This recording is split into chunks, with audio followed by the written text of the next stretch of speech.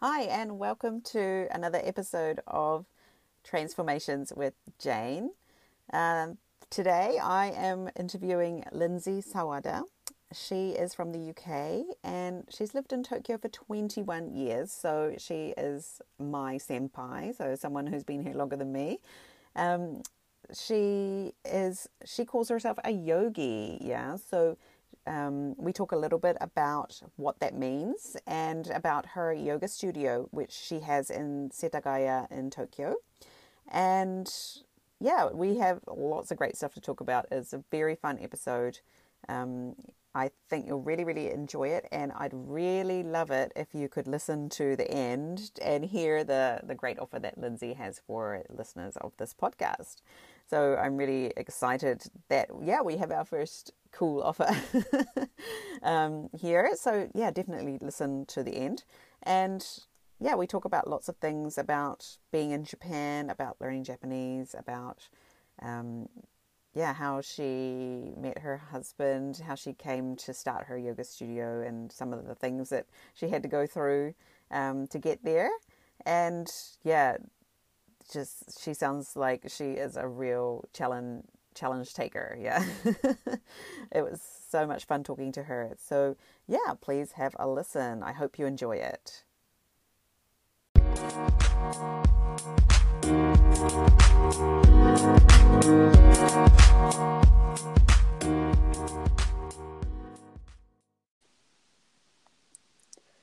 Hello, Lindsay. Hello. Hi, Jane. Hi, Good welcome morning. to the Transformations with Jane podcast. Thank you very much. Thanks. It's nice It's to be here. yeah, exciting to have you on here, and you're excited to be here. Absolutely. Yes, I am. I am. That's great. Thank you. Yeah, so the reason why you're here today is because you asked me to be I on the do. podcast. A little bit cheeky, wasn't it? Yeah, because we Eh, don't really know each other very well, do we? Well, that's the thing, but asking gets you things, doesn't it? It So does. here It we does. are talking, and I'm really excited to have this chance to talk to you because otherwise, we wouldn't get to know each other. So, Exactly. Yeah. yeah. Yeah. So I just wanted to mention that because it is very powerful, just, asking. Yes. Well, I listened to your podcast on the way to work driving, the one with Jackie Miyabayashi. And I Yes. thought it was really nice. And it was really nice to spend an hour driving. I usually I've got a studio at home, but I drive twice a week to a different studio where I teach there. And yeah, it was a really great way to get to work listening to that rather than listening to some music for a change. So Oh, yeah, okay. yeah, really nice. Well, thank you for that. It's really great to hear, how people are listening to it, when they're listening to it, Yeah. and that you enjoyed the chat with Jackie. So if anyone hasn't listened to that one yet, that was one of the, I think it's maybe episode 4, I think, Yes. and it's a really nice sort of intro to life in Japan and being a Yes. um, married to a Japanese person. And this is something that, you and I also have in common. Yeah. Yes, we do. Yes. Yes. Yeah. So tell us a little bit about yourself. Yeah. Well, I have lived in Japan for, this year it's 21 years, it'll be. Mm. And yeah, I am a yoga instructor. I've got a little studio in Setagaya in Tokyo. I am married to a Japanese guy. I've got one child. I've got a cat. And I'm basically happy-go-lucky. That's me in a nutshell, I think. Yeah. So you mentioned you are a yoga or a yogi. Yeah. A yogi. I'm a yogi. You call Yes. yourself a yogi. Yes. And yeah, what is a yogi? Like, What is a what yogi? does a yogi do? A yogi practices yoga. So, yeah, I teach yoga. I consider myself, my life to be quite sort of yogic, spiritual. I practice yoga pretty much every day. I'm a vegetarian.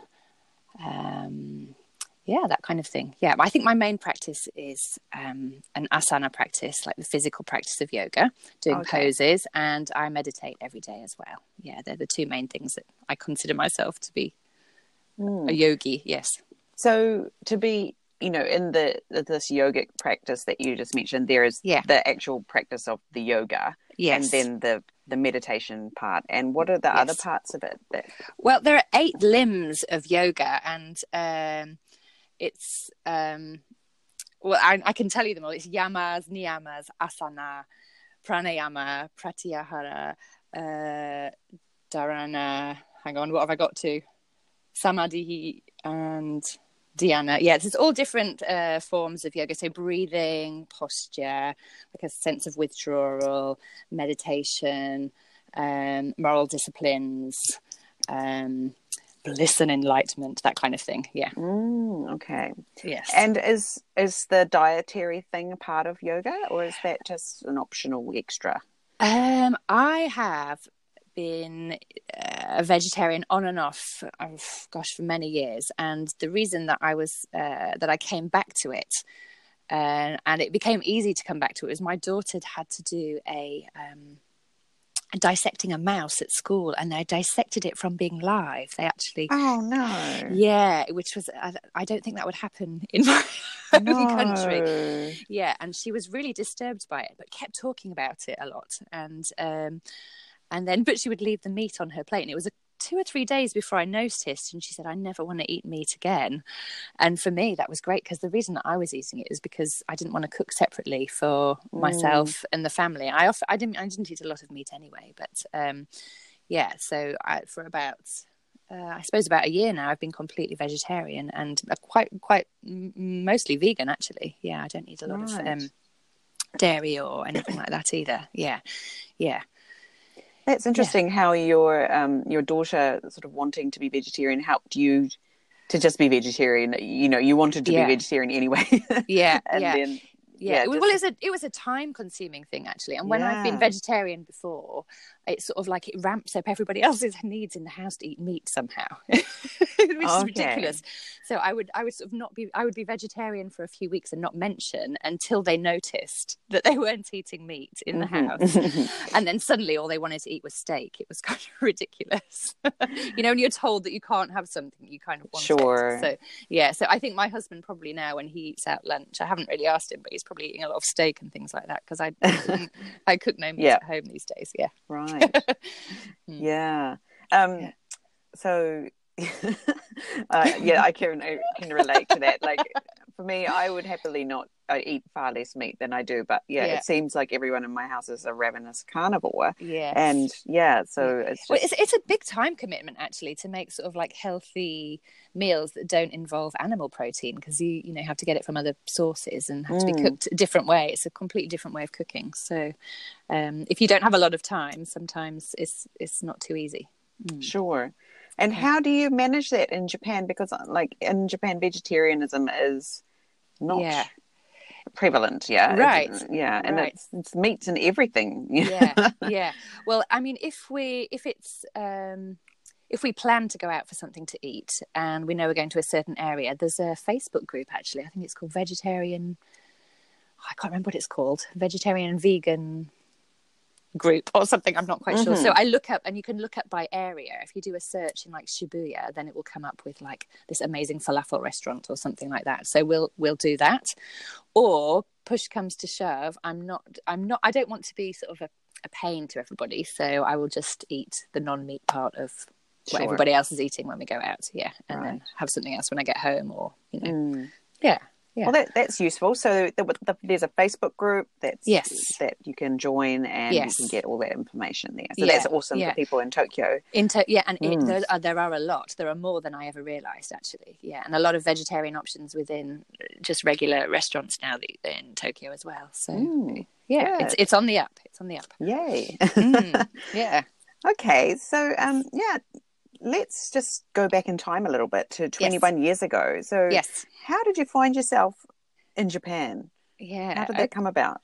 Well, I had left high school and didn't really know what I wanted to do, but I knew that I wanted to travel. So I worked in France as a nanny for a little bit, and then I went to America.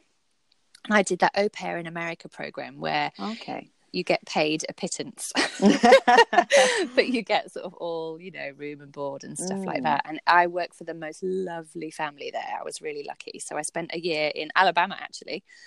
And then when I went back to England, I thought I would go back to university, but still I didn't really have anything that I really wanted to study. So I left again. And this time I got like a proper nanny job, but better paying, in New York. And they got the family got transferred to Japan and asked if I would come with them. And I agreed, yes. And I thought I would stay for 6 months to a year and then move on somewhere else. But I met my husband after 6 months, so I kind of kept extending my stay. And here I am. Still in Japan. Wow. So you're being an au pair in New York, and the family says, we're moving to Japan, would you like to come? Yes. And so were you just like, yes, of course? Or no, I wasn't. No, not at all. I really I kind of didn't want to come, actually. But I'd been with them for a while, and one of the little girls had some learning difficulties, and she'd kind of formed a bond with me. So yeah, I thought it was important to stay with her for a little while longer and settle her into Japan. So, but the night before we came, because I was quite young at the time and I really liked to shop. And I had this nightmare about not being able to read how much prices were on clothes. Right.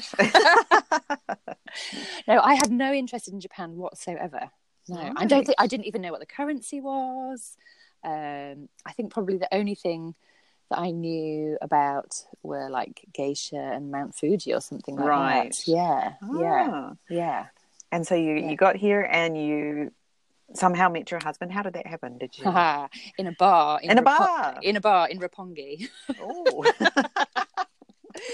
It all sounds very seedy, but it wasn't that. It was a friend's bar, and he'd gone to visit her, a mutual friend, on the night that I met him, and I'd also gone to visit her.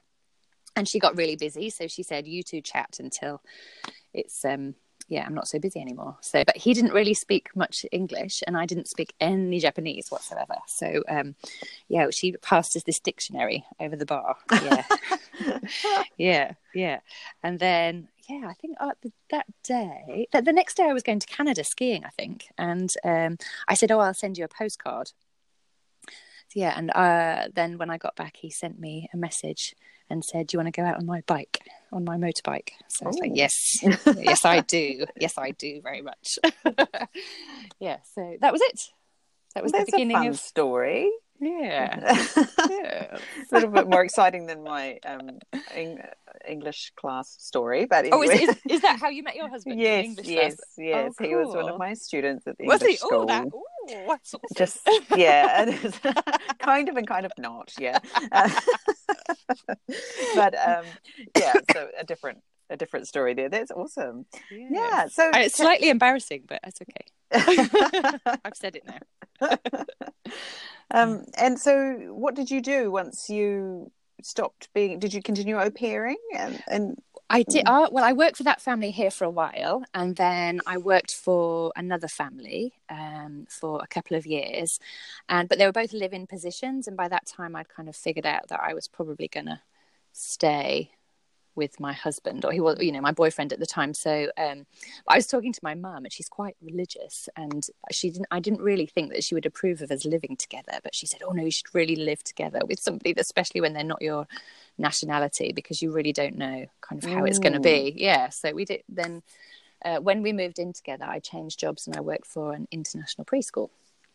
Okay. Yes, and I worked there for a couple of years, and then I worked teaching English in a junior high and high school. Yeah, and then when I was working there, I got married and then got pregnant with my daughter. So yeah, I quit there. I see. Yeah.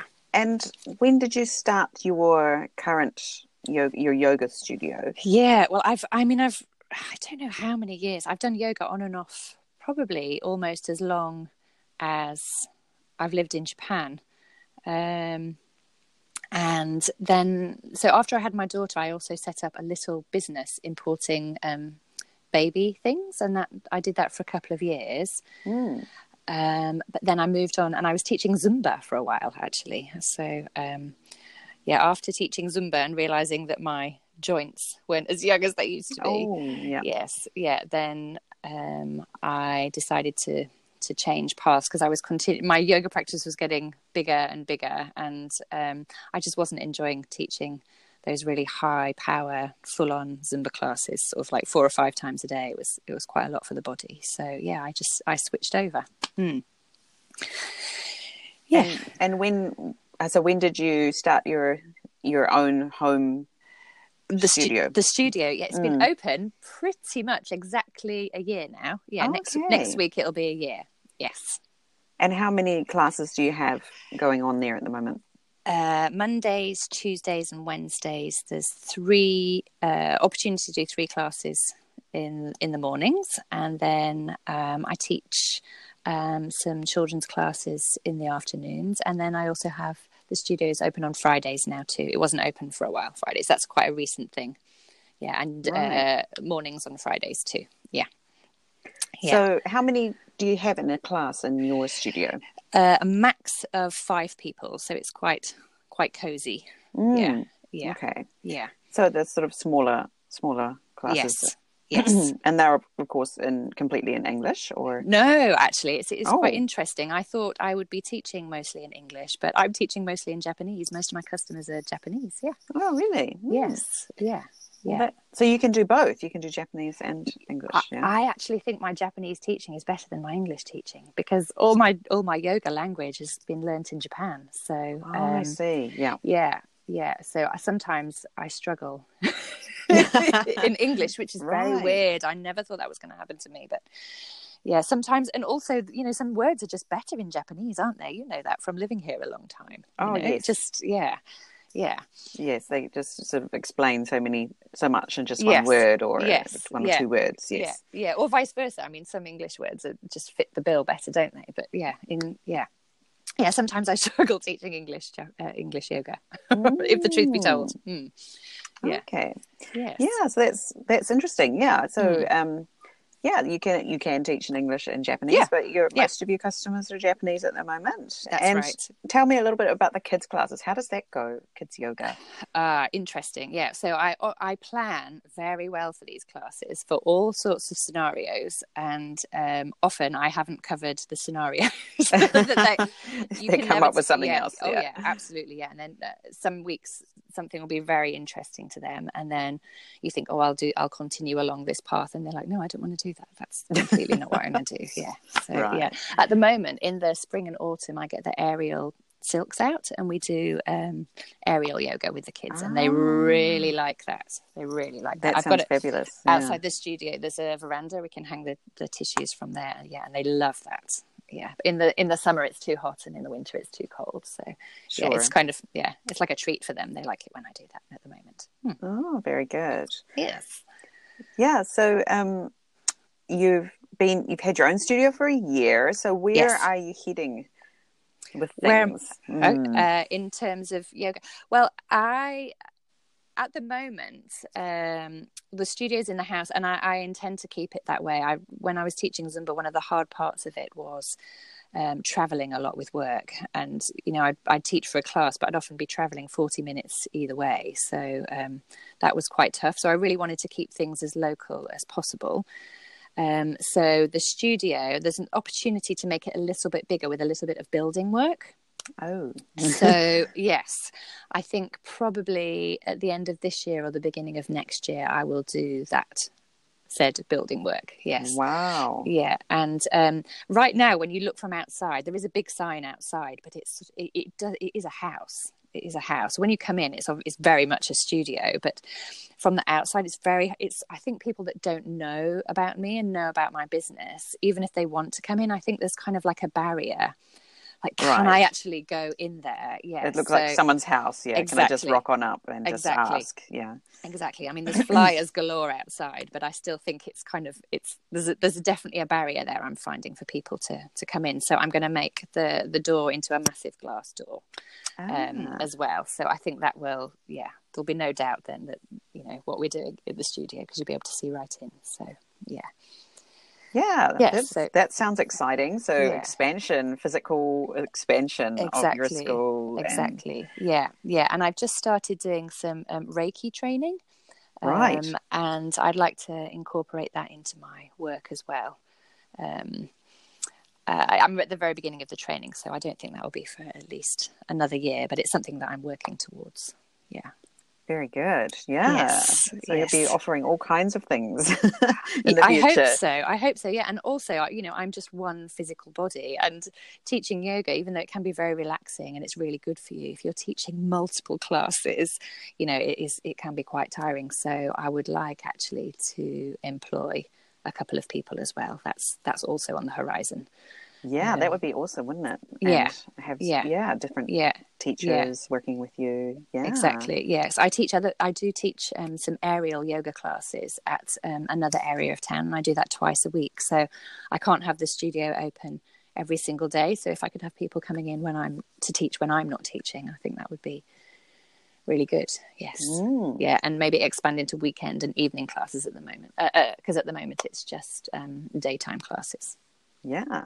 Yes. So, and would those classes be, English or Japanese, or you don't mind, or? Well, I don't mind. Yeah. I'm open to anything that anybody can offer that I don't have at the moment would be really great. So, okay. Yeah. If anybody out there is a yoga anybody teacher listening? and wants to contact me, please do. I'm very open to let's put it suggestion. out there. Yeah, yes. To the universe, to the listeners. Yep. Yes. If you're looking for somewhere to teach yoga, then Lindsay is the person to contact. Yeah. Exactly. Yes. Thank you. Awesome.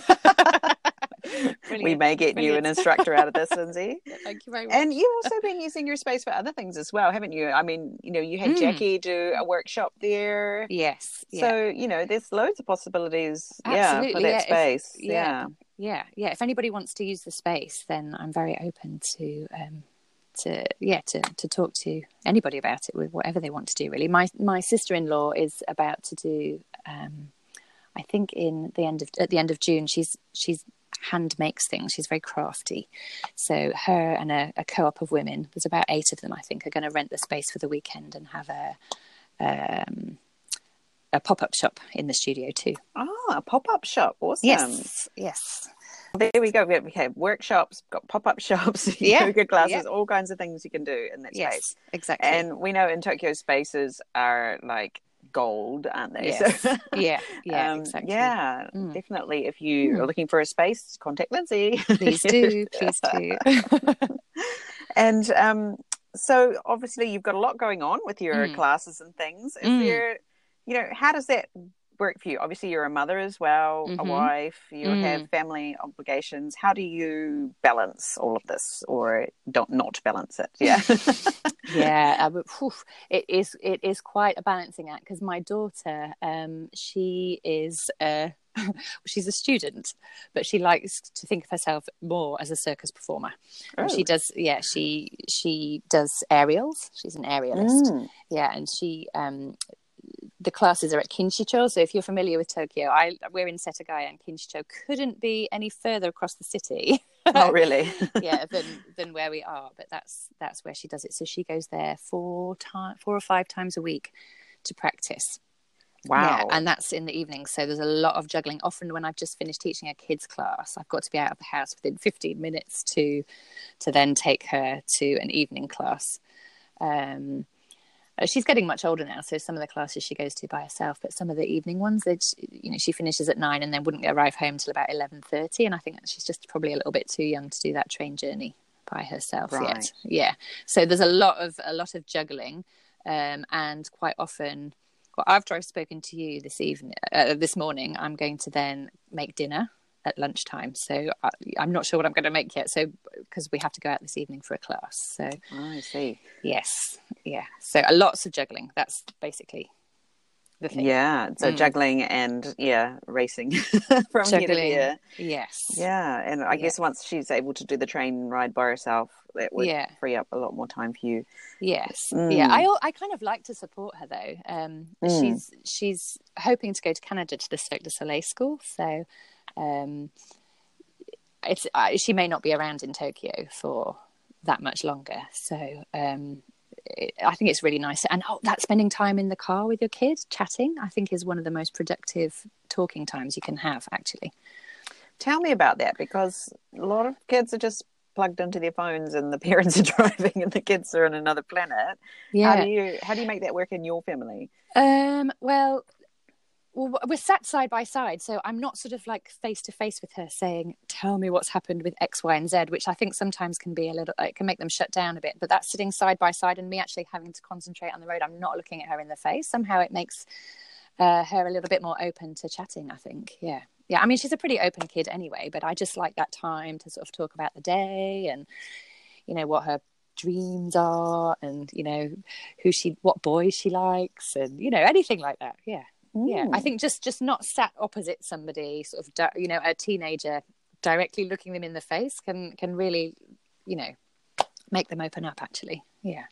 That is an awesome tip. I will remember that because I have a 6-year-old going on 17. So, well, actually, even when they're little, like my daughter would often say things in the car that she wouldn't say to me if we were actually like face to face when she was small too. Yeah, definitely. Yeah, I can use that one. Thank you. Yes, I please will. Do.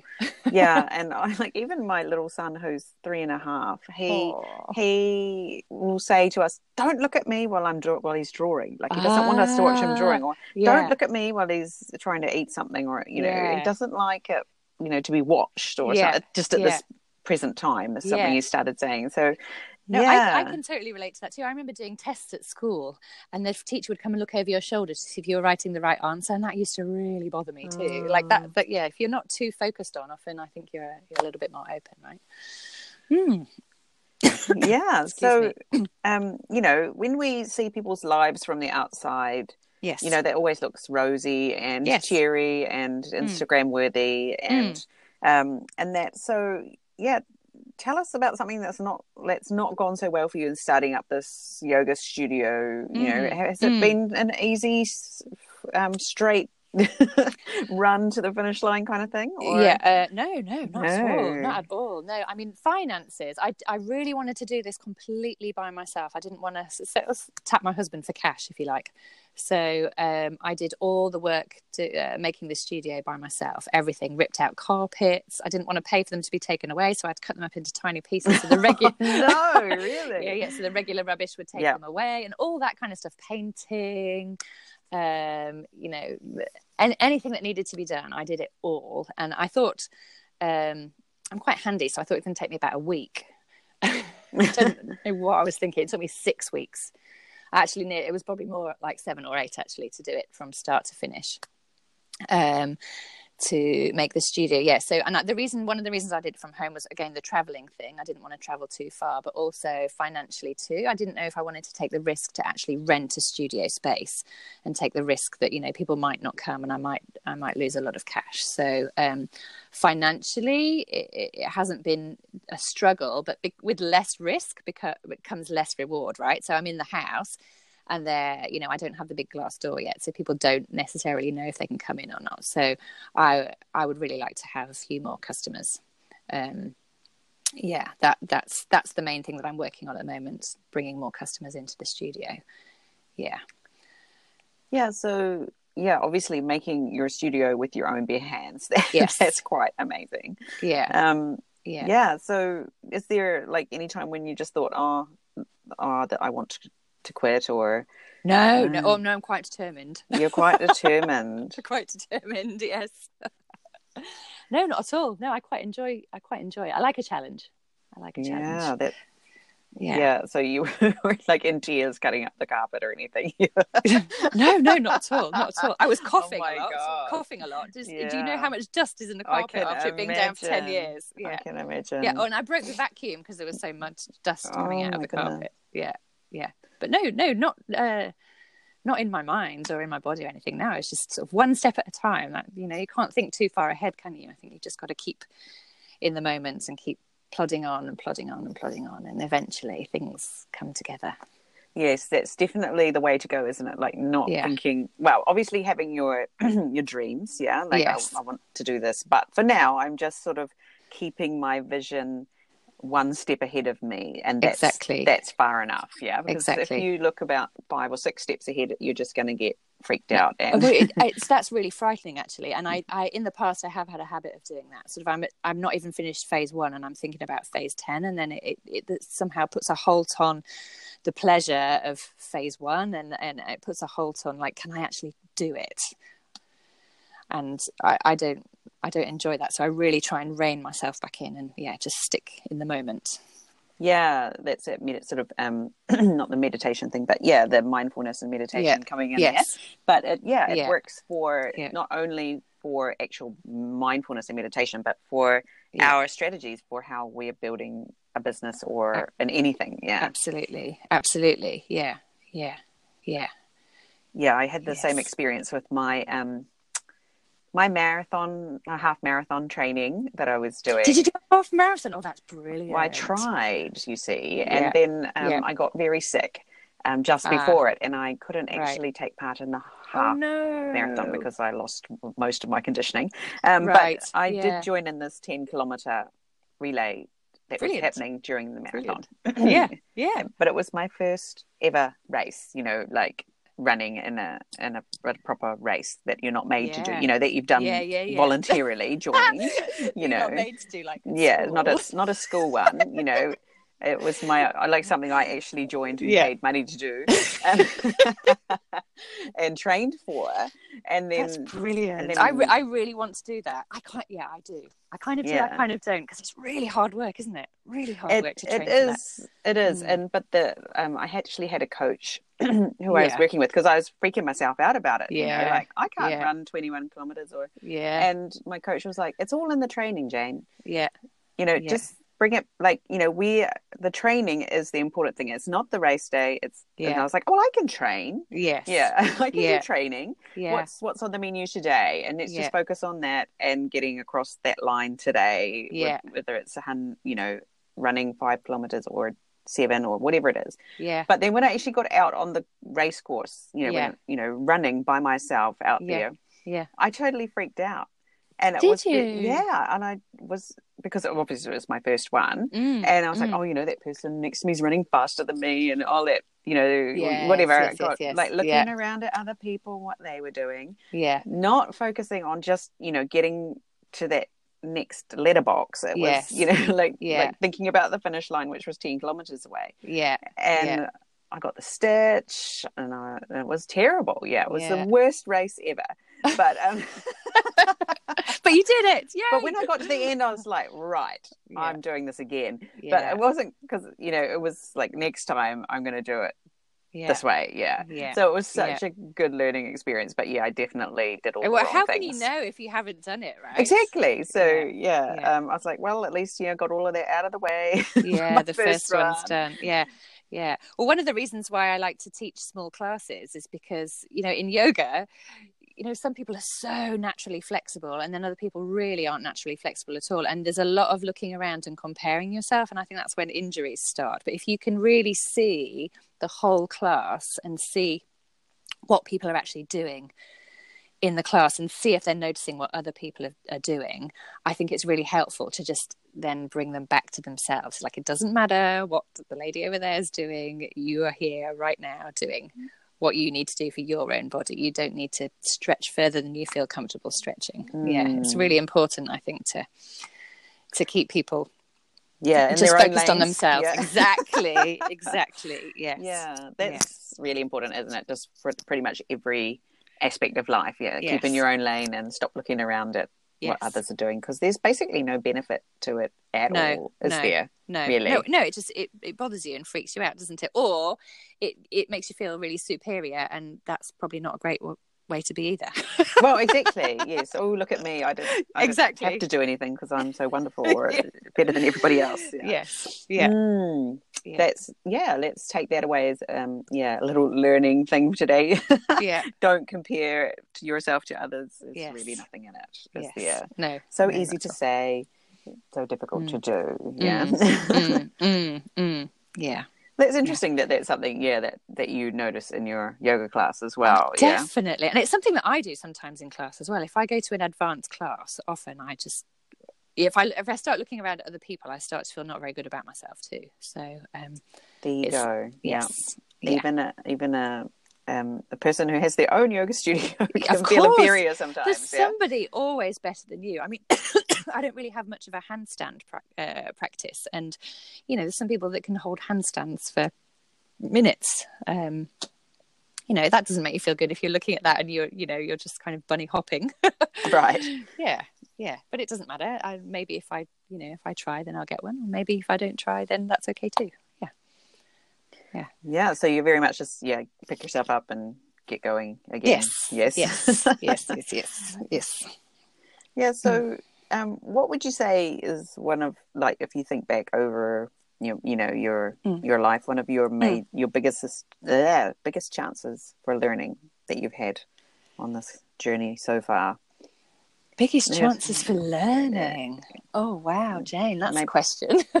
Yeah, so it could be about Japan, or something studying this business that you have, or I mean, I guess I'm constantly learning. With my Japanese, I think my Japanese is really good, but then you put me in a new situation and I don't have the vocab for that situation, and then you quickly have to kind of get up to speed again. And then there's something that I really like about yoga as well. There's always something more to learn. I think when you start to feel really accomplished in yoga, it's probably not a very good thing to do, to feel really accomplished, because literally so many more things you can learn and so many more places that you can go. So I'm constantly learning. So I don't know that there's one particular point. It's just a everyday thing for me. It sounds like learning is very much part of you. And I didn't really think it was going to be like that, because at school I was a crap student. Are we allowed to say crap on this show? Yes, I don't know. you are allowed to say crap. Crap's okay. I was awful at school. I mean, I had a certain amount of intelligence, so I got by, but I didn't study ever because I just wasn't interested. Was not interested at all in what they were teaching me. Yeah, but it's only since I've really started, since living in Japan and then starting on this yoga journey, that I do believe that I like to learn. Yeah, it's awesome. You can change that belief about yourself. I'm a crap student to actually, I like to learn. Not what the teachers at school were trying to teach me, which isn't really useful anyway. But you found that yoga and this knowledge base that is yoga is an amazing pool to dive into and swim around in. And one thing that I do every day is take at least 30 minutes or an hour to read something that's going to further my knowledge with yoga. That's something that's really important to me, to keep going with my learning. That's awesome. And you do that almost every day, I'm sure. Almost every day. Pretty much every day. That consistency is where you look up one day and go, wow, look how far I've come. Yes, just by doing this 30 minutes a day. That's awesome. I wish I could do the same for kanji. My kanji, my motivation there is a bit lacking. Yes, me too. Yeah. I'm about to start down that road with my daughter. She's just started primary school. Oh, she's Ichinense. She's in Ichinense. Oh, sweet. Yes, and she's just about to start bringing home homework and things like that. Yes. And I'm trying not to get too freaked out about it. I was okay up to third grade, and then my daughter's kanji surpassed mine very, very quickly. And and now, I mean, obviously she's a Chusan, so what's that, junior high, third grade, so she reads like an adult. Okay. And I do not. My kanji is still stayed at third grade kanji. I'm hoping to sort of use this as a chance to improve my own Jane, knowledge. If you can get that 15 minutes a day and you can promise yourself to do it, because it would be an easy way to do it if you can have the discipline and the time to do it. If I had my time again. Yes, I'm listening. Yes, if I had my time again, I would definitely do it. I would study the kanji along with my daughter. I will do that. I will try. Yes. Yeah. Because it seems rather hypocritical of me to say, well, you need to study this, but I can't read that. So, that's the tricky thing in Japan, isn't it? Like, if we were living in France, we would easily be able to read and write French, but because the characters are different, it's quite a challenge, isn't it? I mean, it's a real mission to be able to. Yes, and it's just ongoing, isn't it? As a student, it's never done. Yeah. Yes. And I guess I never really learnt kanji properly. I was in an accelerated class for Japanese when I was in high school in New Zealand. Okay. Yeah. And because I kind of got chucked in there, Oh, you're very interested in Japanese. You love learning Japanese. Okay, you go in this accelerated class. And I didn't get a really good foundation in kanji. And so I was sort of like struggling with that since forever. So for the last sort of 25 years, basically. Yeah. So, I think this will be a chance for me to have a do-over. Yeah. So go back. Do it. I'm cheering you on. Totally cheering you on. And then if I get something I can't read, I can just send it over to you and you can Yeah. So, it would be great to have another go at that sort of spectre of kanji now that through and with my daughter together and make that a little bit of our special time together every day. And let's see if I can keep it up. So now that I'm talking about it on the podcast, that's more likely for me to actually do it than you've committed. Public declaration. It's happening.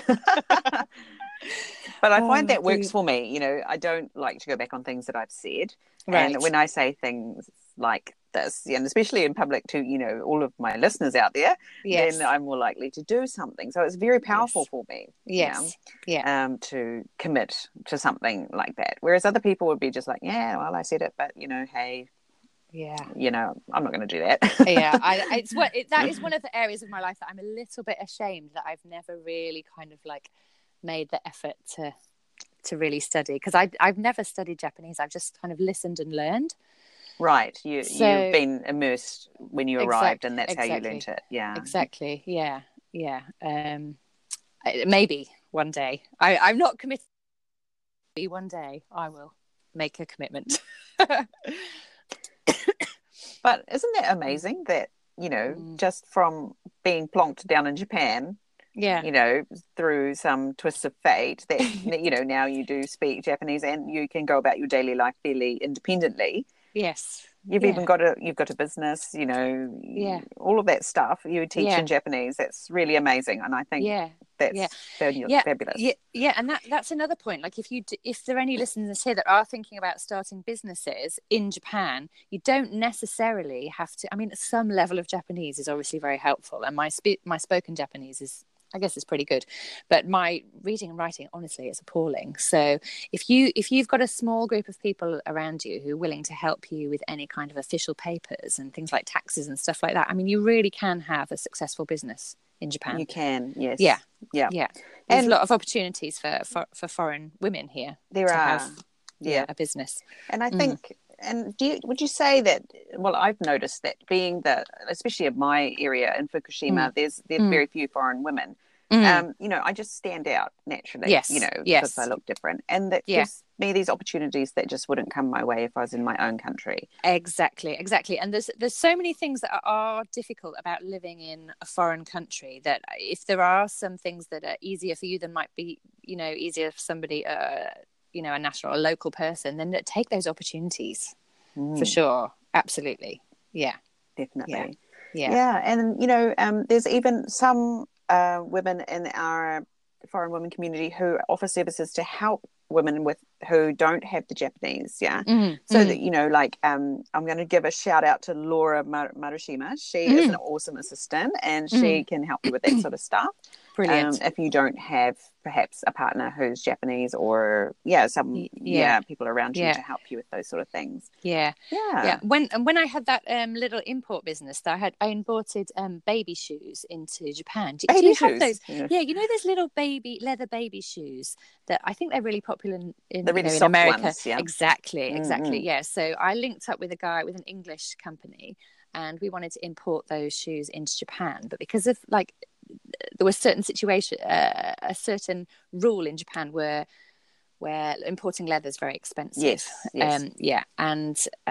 So we wanted to sell the shoes for about 4,000 or 5,000 yen, and the tax alone was going to be about 4,500 yen. No, baby shoes. On baby shoes. Tiny little baby shoes. Exactly. Oh so there's always a way to figure it out. So we went to a place called JETRO. Is it Japan External Trade Organization? Yeah, and they were so helpful. And one of the guys pulled me out of the room at the meeting. He said, "Do you know why the tax is so expensive?"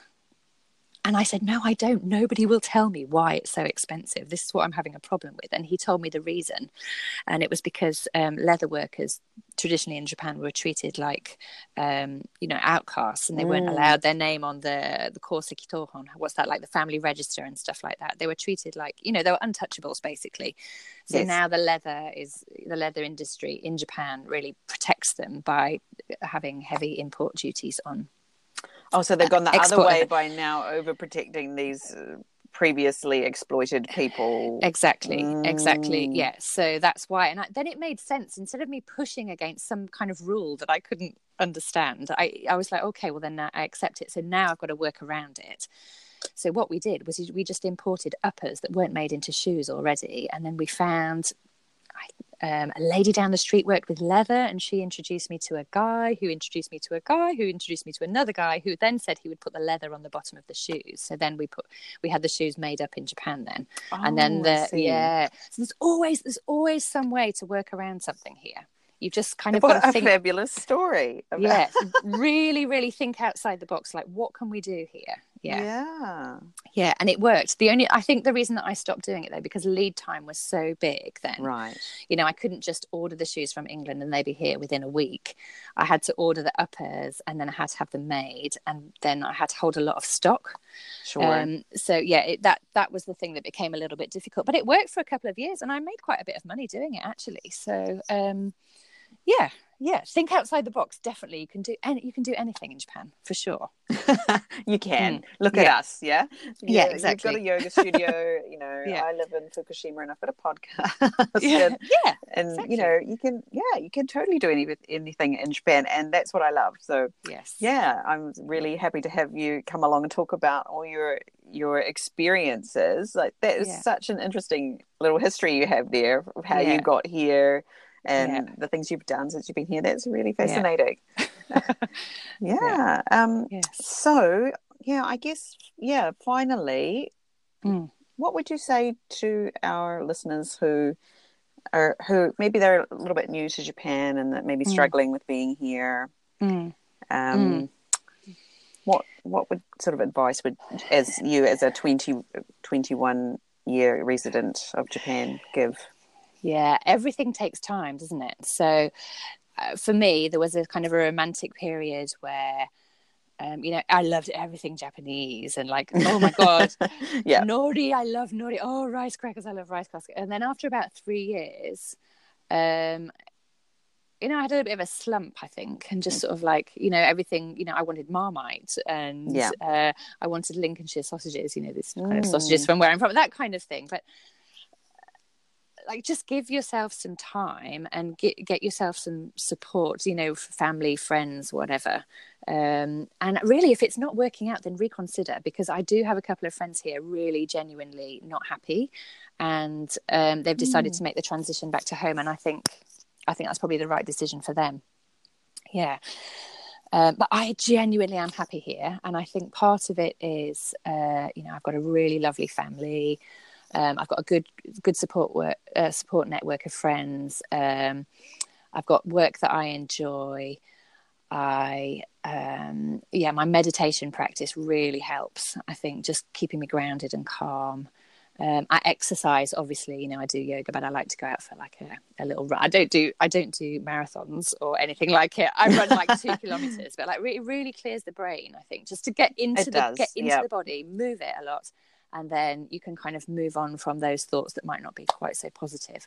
But yeah, support network, physical practice is probably the two biggest things. If you have a commitment to stay here, then I think those two things can help. But really, if you do have the option to leave and you're not enjoying your life here, I think it's also important to acknowledge that and maybe make steps towards making a change also.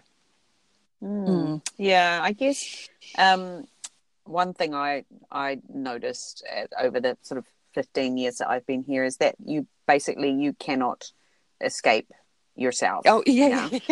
So wherever you go, there you are, and your troubles will go along with you.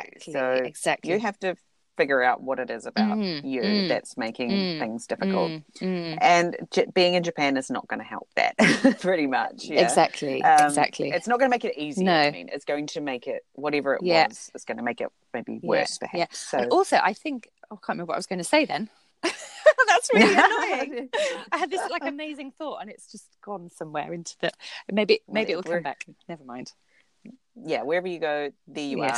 You can't escape yourself. Yeah. You need to do your inner work. Yes. Japan, being in Japan. Yeah. Isn't going to help. Isn't going to help.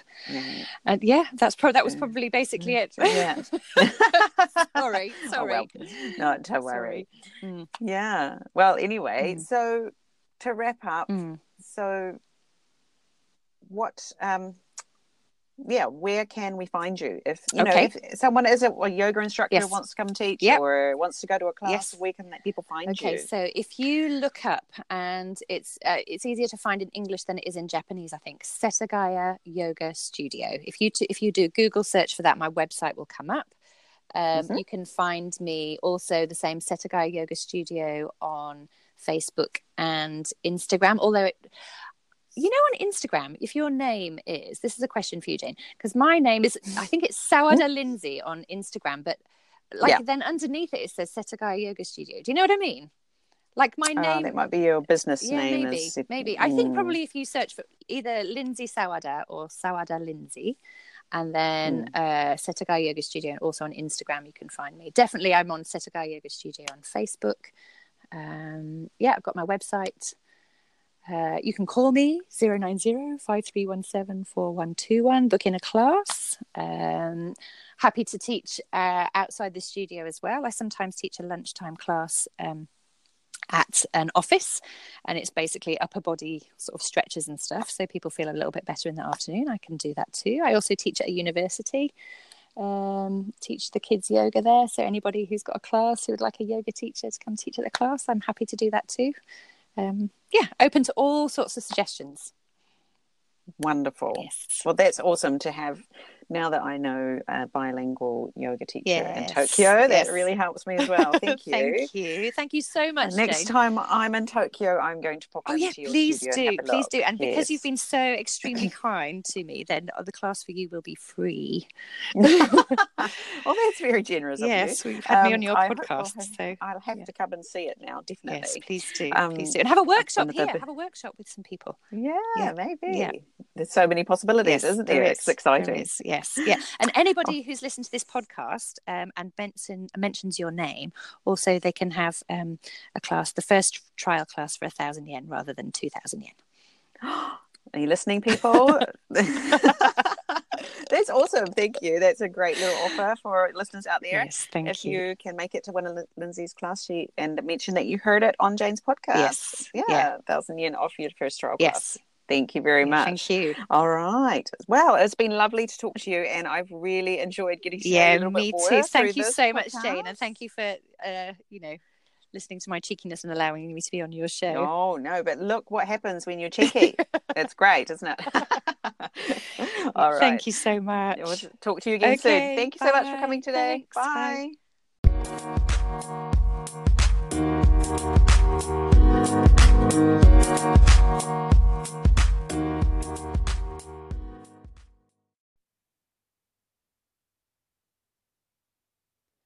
So that was the very, very fun interview with Lindsay Sawada from Setagaya Yoga Studio. She's so bubbly and fun, isn't she? So I can imagine her yoga classes are just really great. I can't wait to go and try one myself next time I'm in Tokyo.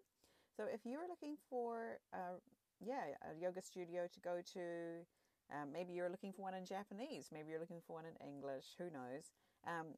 Lindsay is the lady to go to, so you can find her on Instagram. Her handle is at SAWADA Sawada, and Lindsay is spelled LINDSEY.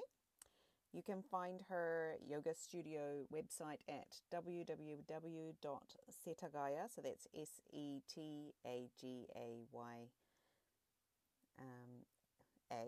Setagaya, and then yogastudio.com. or you can find her on Facebook at Setagaya Yoga Studio as well.